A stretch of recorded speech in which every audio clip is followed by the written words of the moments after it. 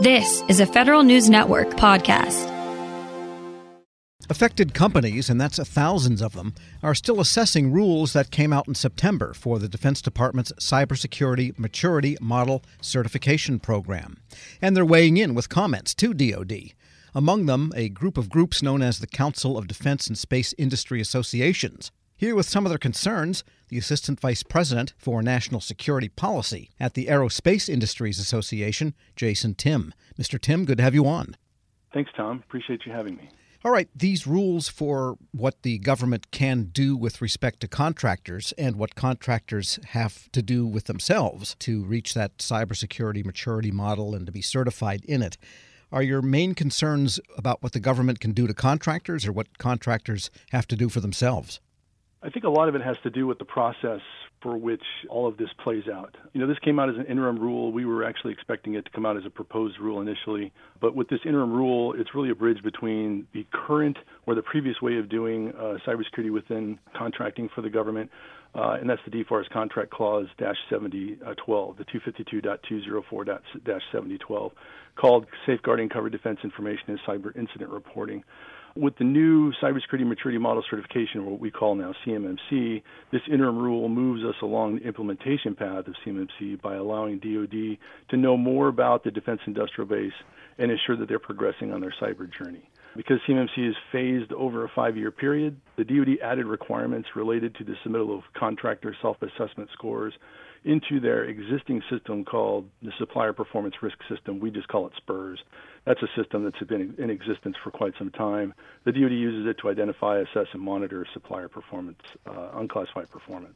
For these companies that have this -7012 requirement in the contracts, and most importantly, this is the kicker here, receive, process, store, or generate covered defense information, CDI, now more commonly referred to as DoD-controlled unclassified information, or DoD CUI.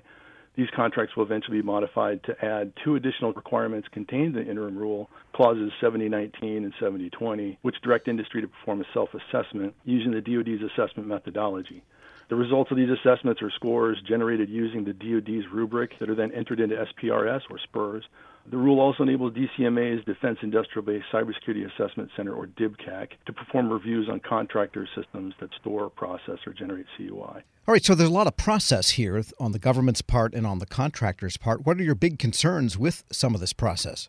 Yeah, you're right. There's a lot of process here. One of the hardest parts is that for contractors that do not receive, process, or store, or even generate CUI, there's a feeling that there's a requirement there for them to actually do this self-assessment according to this new interim rule and upload these scores into the DoD SPRS system. And that's just not true. The two go hand in hand from a standpoint of you have to be given the requirement to follow this interim rule as well as receive, process, store, or generate the CUI in order to do this. So that's a concern that in a lot of industry, a lot of smaller companies who do not process CUI are feeling like they need to go forth and spend the time and resources in doing this self-assessment and uploading these scores. In addition, they've got the level 4 and 5 of CMMC, which is based on the NIST Special Publication 800-172. Some of the issue there is that 4 and 5 is, again, almost like a checklist, whereas the NIST Special Publication 172 was built for more of a risk-based methodology, risk management standpoint. And so we're asking the government to look at levels 4 and 5 and allow industry to kind of do flex in, those controls that they think that they need to do in order to protect them against the advanced persistent threats. Sure, because in some cases, companies might be handling data that is above the CUI level, and so they should have a higher standard, perhaps, and maybe a more expensive one than those that either don't have either CUI or just do CUI. Is that a good way to put it? Yeah, in a way. I think, CUI, the important thing there is it's unclassified. So it's important, sensitive, unclassified information. Really anything above unclassified, you get into what they call the high side or the classified items. And when you get into the classified side, there's a whole other aspect of regulations that go along with that following the National Industrial Security Program. So, Sure. What we're talking about here is from the more sensitive stuff is sensitive technologies that in and of themselves aren't necessarily classified, but they're sensitive to the point where as you piece unclassified information together, there's a possibility of actually generating something that could actually be classified.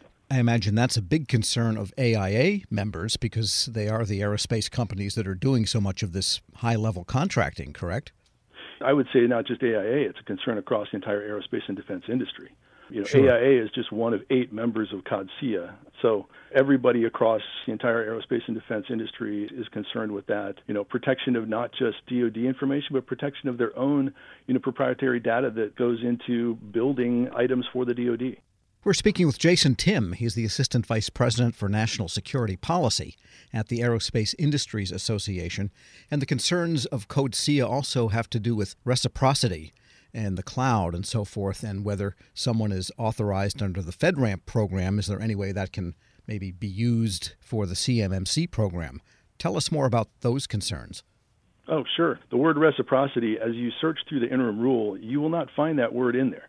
But it is referred to in a small paragraph, but it basically stipulates that the CMMC assessment, this interim rule, and any CMMC assessment in the future as folks go towards their certification levels in CMMC, will not duplicate efforts from any other comparable DoD assessment. So that's the key within CMMC, will not duplicate other DoD comparable assessments. Well, a FedRAMP assessment is not a DoD assessment or a certification, same thing with ISO and others. So we put forward to the government that, hey, we really think that to truly facilitate reciprocity across from CMMC to other aspects, that maturity levels within CMMC must be clearly mapped to existing cybersecurity controls and frameworks, such as ISO and FedRAMP. Now, from a FedRAMP standpoint, FedRAMP actually takes care of only a subset of controls from what's shown in the NIST 171, the NIST SP 800-171, which is the basis, really, of most of the controls within the CMMC between levels 1 and 3. And as you submit these concerns to the government, to the CMMC program office, are you getting the sense that they're listening? Oh, sure. Since day one of CMMC coming online early last year, the government has been very open, has worked well with industry, let me put it that way. We've been involved, like I said, since day one, and not just industry companies or associations involved with working with the DoD, but also academia. The CMMC, the Cybersecurity Maturity Model Certification, was not built in a vacuum. This was something that a lot of folks had hands in, from chief information security officers for a lot of the big primes, and other companies were involved in the methodology moving forward and how the model was built. And then, of course, as that started playing out last year, we on the association side started working with the government, started talking to them about how do you plan to implement this? Are you going to modify the DFARS, to add this in for contract clause and so forth? Because we saw it coming down the road, knowing that there's the 7012 clause that implements the Dash 171 from the NIST. And so we started looking at, okay, how is CMMC going to be implemented into defense contracting? And when the interim rule came out, and it was determined that it was going to be a 5-year implementation period, that gave us a better understanding of where the government was going with this. Now, of course, there's always issues in implementation, and so that's why, there's a comment period to this current interim rule. We provided comments. AIA and other trade associations involved provided comments, as well as individuals, but then we also provided comments through our CODCIA connection as well. And now the first of the, trial balloon contracts have been issued by DoD that have the CMMC in them as a requirement. I guess you're going to spend the rest of the Christmas season reading those contracts and see how it all plays out? Yeah, perfect timing with everything here. Yesterday, the DoD announced the first round of CMMC pilots. We've been waiting for information from the government for what these programs were going to be. Prior to these pilots, the DoD was running pathfinders within the DoD, looking at how would implementing CMMC on a contract work, and kind of running through what-if scenarios and kind of planning that out, or wargaming that out, if you will. Now these pilots will actually have the requirement in a contract. The contractor will need to go through a CMMC review and have to be certified then against a CMMC level, ultimately level 3, in order to be able to process, generate, and so forth, CUI. So as these contracts start coming out, and our members who will be the owners of those contracts on the industry side, we'll start understanding, what their struggles were and the process moving forward through, from the review to certification and then into contract award. Ultimately, the contract will not be awarded until that contractor actually attains that level of certification within CMMC.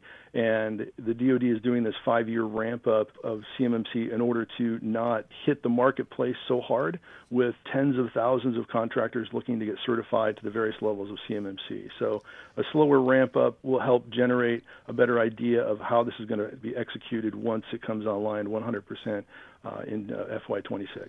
Jason Timm is the Assistant Vice President for National Security Policy at the Aerospace Industries Association. Thanks so much for joining me. Thanks, Tom. I really appreciate it. Helping your employees learn new cloud skills helps your business become more agile, more resilient, and more secure. Not helping employees learn new cloud skills causes your business to become less agile, less resilient, less secure, less innovative, less profitable, and, well, ultimately less of a business. Don't become less of a business.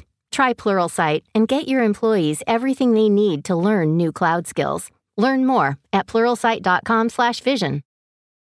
Grab a 30-day free trial of Live by Live Plus, and you'll get unlimited skips, commercial-free music, and all of the podcasts and live streaming events you can handle. Visit livexlive.com/podcast1 to learn more and start your free trial.